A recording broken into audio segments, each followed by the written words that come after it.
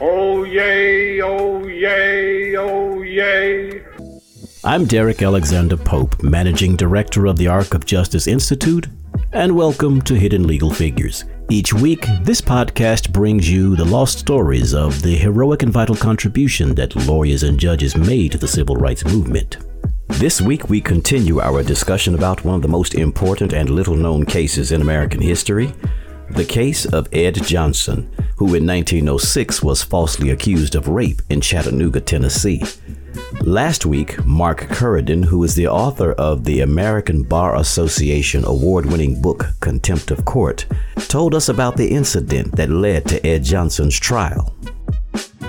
The case began on January the 21st, 1906.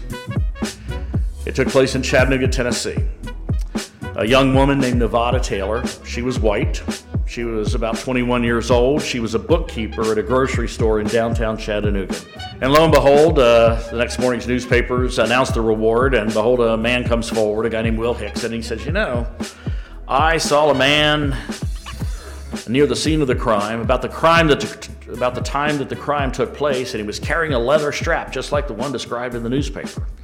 And that man's name is Ed Johnson. Well, they arrest Ed Johnson and they charge him with the rape of Nevada Taylor, and he tells them, I didn't do it. I couldn't have done it. I was 2 miles away at the Last Chance Saloon. I can give you the names of a dozen men, and they'll swear I was there. 2 weeks after the incident, and just 12 days since his arrest, Ed Johnson's trial began. It was Tuesday, February 6th. At about 7 o'clock that morning, the people who lived along 9th Street had been awakened by the sound of the city police patrol wagon. It was carrying Ed Johnson to the Hamilton County Criminal Court building. By the next hour, a crowd had already gathered in the courtroom of Judge Samuel McReynolds for the proceedings that would begin at 9 o'clock. The bailiff brought the room to order. Order in the court. Be seated. And the first order of business was to select a jury. 34 white men, as prescribed by state law, were summoned. 12 were seated. By the way, the first 2 lawyers appointed to represent Ed Johnson wrote an open letter to the newspaper the morning of jury selection. And in his open letter, they said that they understood that this was the most racially divisive case in the history of Tennessee. And they understood there was rumors around town that the lynch mob might come to the courthouse during the trial and take the defendant, Ed Johnson, out and have him lynched. And the lawyers wrote, well, if you do this, we want you to know. Well, don't come get us too, because we also think he's guilty, and we're being forced to represent him. The state was represented by District Attorney Matt Whitaker. He too had already written a statement in the morning newspapers. In it, he said the public was frustrated with the Negro crime problem, and it was the jury's duty to send a message that such criminal acts would not be tolerated. Ed Johnson was represented by Lewis Shepard, Robert Cameron, and William Coleman. Both sides agreed to dispense with opening statements and get right to the heart of the matter. As its first witness, the state called the victim, Nevada Taylor. And by all accounts, she got on the witness stand and she told a very truthful, straightforward testimony. She told exactly what happened under direct examination, getting off the electric trolley, walking between the buildings, hearing the footsteps, feeling the leather strap, hearing the words, if you scream, I will kill you. At which point a juror stood up in the jury box, and the juror said, Ms. Taylor, can you point out the man who did this to you? She pointed to Ed Johnson and said, quote, I believe it to be him. But she went on to say she didn't really get a good look at him, and she really couldn't identify him at all. But she thought it was him because the sheriff had told her he was the right man. Yes, you heard that correctly. A member of the jury was allowed to ask the victim a question. But amazingly, he was not the only one. At which point another juror stands up in the jury box, and the juror says, but Ms. Taylor, can you swear? Can you swear that that's the man? And under oath, she said, quote, I cannot swear, but I believe it to be him. At which point, a third juror jumps up out of the jury box, starts going towards the defendant with his arms raised out, according to the record, and yells out across the courtroom, if I could get at him right now, I would tear his heart out. At that moment, another juror passes out from complete exhaustion. At no point, by the way, did Judge McReynolds ever entertain a motion for a mistrial. At no point did he admonish the jury, this is conduct unbecoming a jury. He did grant a 5-minute recess so that juror who had passed out, could be brought to, and the trial could continue. For his second witness, the prosecutor called Will Hickson. Remember Will Hickson? He's the guy that came forward after a reward had been announced in the newspaper. Well, there was some pretty interesting information brought out during Hickson's testimony that made his eyewitness account a little shaky. Second witness against Ed Johnson was the paid informant, Will Hickson. And he said he saw Ed Johnson the night the crime took place near the scene of the crime carrying a leather strap. But under cross-examination and later through rebuttal testimony, it was revealed that, Will Hickson wasn't there at all that night. As a matter of fact, on the morning that the reward was announced in the newspaper, Will Hickson walked up to the foreman of the church roofing project where Ed Johnson was working, had a copy of the newspaper under his arm, and said, who's that man up there on the roof? And the supervisor went, why, that's Ed Johnson. Why do you want to know? Just interested. And 30 minutes later, he was standing at the sheriff's office giving the name, Ed Johnson, and putting in for the $375 reward. Which, by the way, $375 in 1906 was the 9 months of compensation for the annual day laborer in Chattanooga. The next witness the state called was the sheriff, Joseph Shipp. The sheriff said that Ed Johnson tried to raise his pitch to a higher level when Nevada Taylor was brought to the jail to identify him. But Ed's lawyer, Louis Shepard, on cross-examination got the sheriff to admit that he tried to coerce a confession and that at all times Ed Johnson was unwavering in his innocence. The state rested its case, and Louis Shepard called Ed Johnson as the defense's first witness. Johnson testified about how he spent the entire day of the incident. He told the jury about circumstances surrounding his arrest, and he rattled off the names of 9 people who had seen him that night at the Last Chance Saloon. Shepard then asked the big question. Ed, did you assault Nevada Taylor? No, sir. I never done what they charged me with. If there's a God in heaven, I'm innocent. If that was the woman they brought to the jail there in Nashville, I never saw her before in my life. So you are denying that the leather strap found near the scene of the crime is yours? I didn't do it. I never had any strap. I didn't even have any belt. Only these suspenders I got on. The next day, Shepard called 11 witnesses on Johnson's behalf. The trial ended the following afternoon. The jury was ready with its verdict, and the judge was ready with his sentence.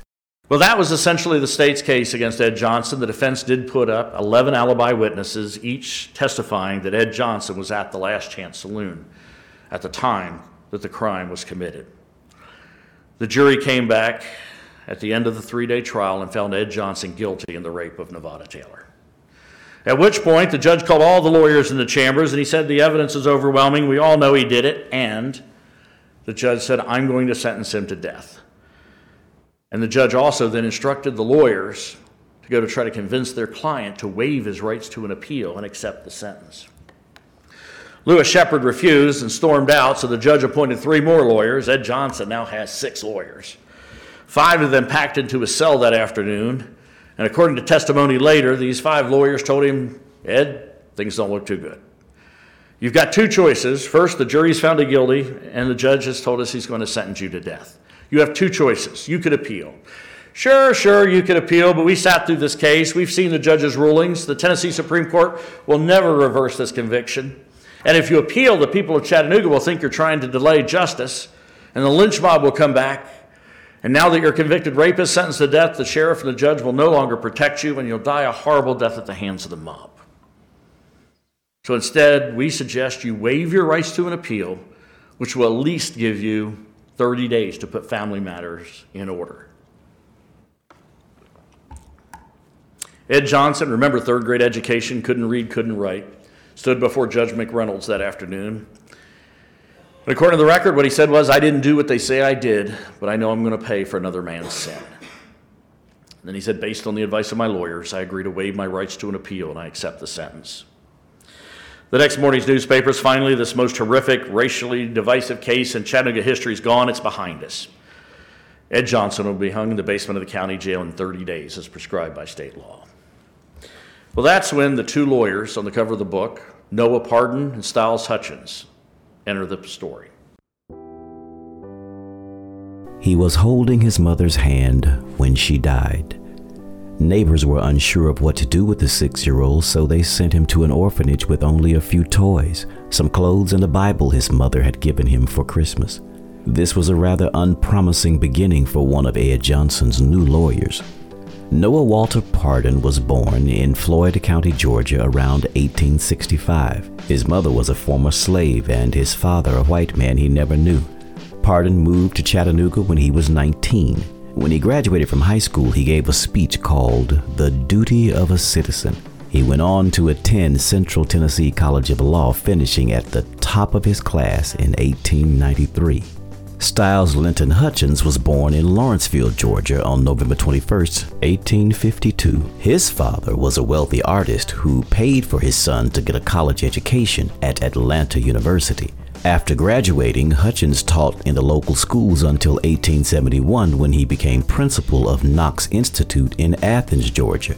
He moved to South Carolina in 1873 to attend the University of South Carolina Law School, graduating in 1876. He went back to Atlanta and began a 6-month battle to practice law. After he convinced a judge to admit him, he became the first black lawyer to be admitted to the Georgia bar. He moved to Chattanooga in 1881. By 1906, many people in Chattanooga thought Parden and Hutchins were a perfect fit. They published a small newspaper called The Independent Age.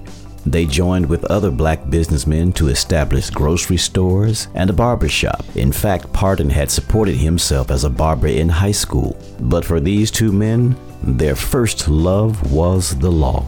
Neither of them had children, and they called their law practice their firstborn. They believed God had made law their calling.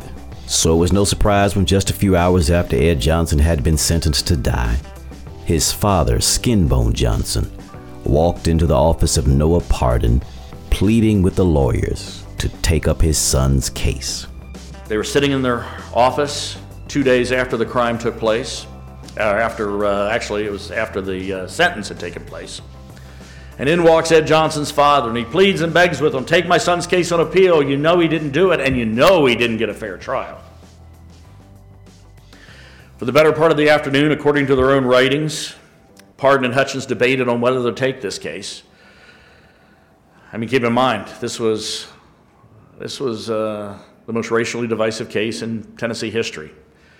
These were two struggling lawyers, the only two lawyers of color practicing law in all of Southeast Tennessee and North Georgia. Up against them were all white male lawyers, all white male judges, all white male jurors. If they alienated the opposing counsel and all the judges and all the jurors, who would want to hire them as lawyers? Their careers were at stake.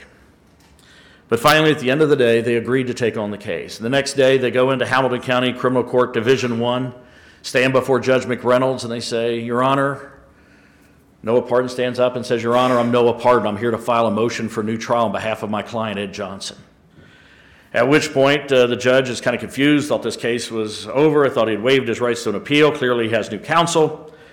And the judge says, Mr. Parden, Mr. Hutchins, I've got a very full docket today. May I return tomorrow? And he said, of course. And they did. They returned the next day.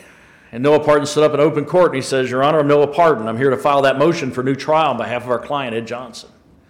At which point Judge McReynolds says, well, Mr. Parden, you and your client have a problem. You see, under local rules in state criminal cases, motions for new trial must be filed within 72 hours of the conviction, and that expired yesterday.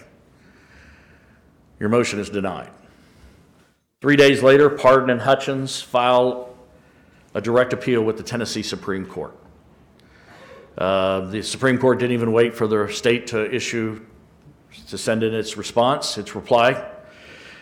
In a 2-paragraph order, 1 page, the Tennessee Supreme Court denied the appeal of Ed Johnson. Everyone's finally quoted in the newspaper, this is over, it's behind, this frivolous attempt to delay justice has ended. Well, 3 days later, Noah Parden and Stiles Hutchins did something that no lawyer in United States history had ever done in a state criminal case. They filed a federal habeas petition in the U.S. District Court in the Eastern Division of Tennessee. What exactly is a habeas corpus petition? Well, the phrase is Latin meaning "you have the body." And the petition is used when a lawyer wants to get a court to order a public official like a warden, or in this case a sheriff, to bring an imprisoned individual to court and show if the person's imprisonment is actually lawful. What Parden and Hutchins were doing here was making history by going to federal court to protect a prisoner in a state criminal proceeding. And in this federal habeas petition, Noah Parden said that Ed Johnson's 14th Amendment due process and equal protection rights had been denied. He pointed out several major points, including the fact that Ed Johnson's own lawyers had abandoned him pre-trial with the letters to the editor, post-trial, by recommending that he waive his rights to an appeal. Pointed out that Ed Johnson's own lawyers were denied the right to file motions pre-trial. Pointed out that there were only white men in the jury pool. Pointed out numerous irregularities about the trial, including the fact that a juror tried to attack the defendant in the middle of the trial. And finally, the overwhelming influence of the lynch mob on the investigation, on the prosecution, on the defense, on the jury. Well, everyone was quoted in the newspapers as, "This is a frivolous attempt to delay justice. The federal courts have never gotten involved in a state criminal case. They'll never do so now." Well, everyone was shocked when the U.S. District Court judge in Knoxville, Tennessee, his name was C.D. Clark, decided to hold a hearing on the matter. And he did. And he allowed Noah Parden and Stiles Hutchins to call all the original lawyers to the witness stand. Noah Parden walked into the United States District Court in Knoxville, Tennessee on Saturday, March 10th with great confidence. With his law partner Hutchins and Lewis Shepard by his side, Parden placed his old leather briefcase on the dark wooden table at the front of the majestic courtroom. Every pew was packed. Half of those attending were black, and they sat on the same side of the courtroom in the rows behind Parden and the defense team. A few white people were scattered in with them. No one made a sound. And under oath in federal court, they said, why, yes, the judge told us that we didn't have to do any work in the case. And yes, we pleaded with the judge that we weren't qualified. And yes, that's our letter to the editor, And yes, we told the defendant he should waive his rights to an appeal. Brought the jury clerk to the witness stand, and under oath, the jury clerk said there were only white men in the jury pool.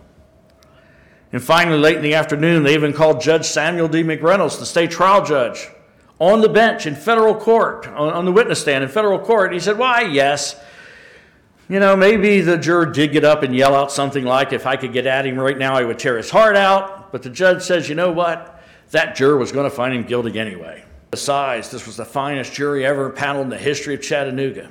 The hearing, which had begun at 10 o'clock that morning, lasted for 8 hours. And despite the lateness, the courtroom was still packed when the judge made his ruling. At the end of the day, the U.S. District Court judge ruled from the bench. It was very late. It was a little after midnight. And what Judge Clark said was it was clear to him that Ed Johnson had gotten, his words, quote, a sham of a trial. And he said that Noah Parden and Stiles Hutchins had clearly proven that Ed Johnson's federal constitutional rights had been denied. However, he said, he did not believe that he, as a U.S. District Court judge, had the authority, the jurisdiction under the Habeas Corpus Act of 1871, that he didn't believe that he had the authority to grant a federal habeas corpus in this particular case, a state criminal case. So he denied the petition for habeas corpus, but he granted a 10-day appeal, stay of execution, to allow the lawyers to appeal to the Supreme Court. Ed Johnson had been sentenced to death. His execution was scheduled for March 12th.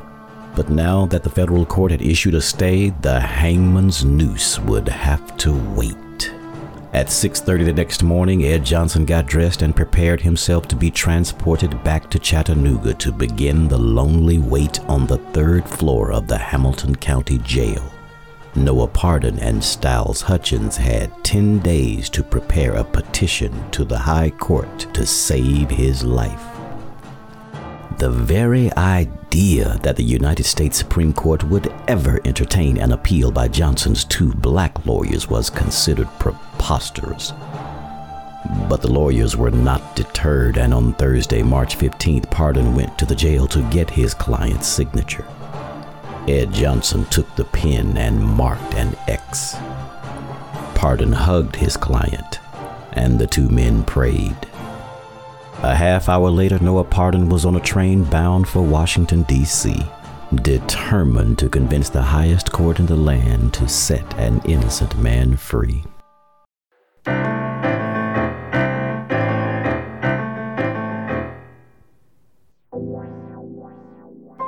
On the next Hidden Legal Figures. A few days later, Noah Parden goes to Washington, D.C.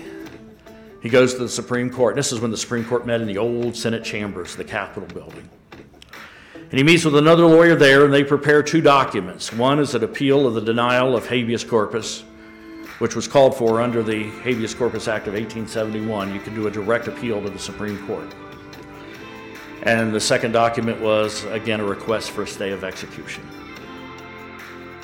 Well, as you can imagine, this didn't go over too well back in Chattanooga. The next morning, the newspapers come out, and how dare the Supreme Court of the United States, these men in Washington, D.C., how dare they interfere with our state criminal case? And the newspapers predicted that that night a lynch mob would come to the jail and correct what it called this horrible injustice imposed by the Supreme Court of the United States. That and more on Order in the Court, the next episode of Hidden Legal Figures. Thank you for listening, and be sure to tune in next week for Hidden Legal Figures, the podcast. In partnership with the National Center for Civil and Human Rights, the Arc of Justice Institute is developing a traveling exhibit to recognize the heroic and vital contributions lawyers and judges made to the civil rights movement. Under the Color of Law will premiere in 2021. To learn more, visit www.onthearc.net.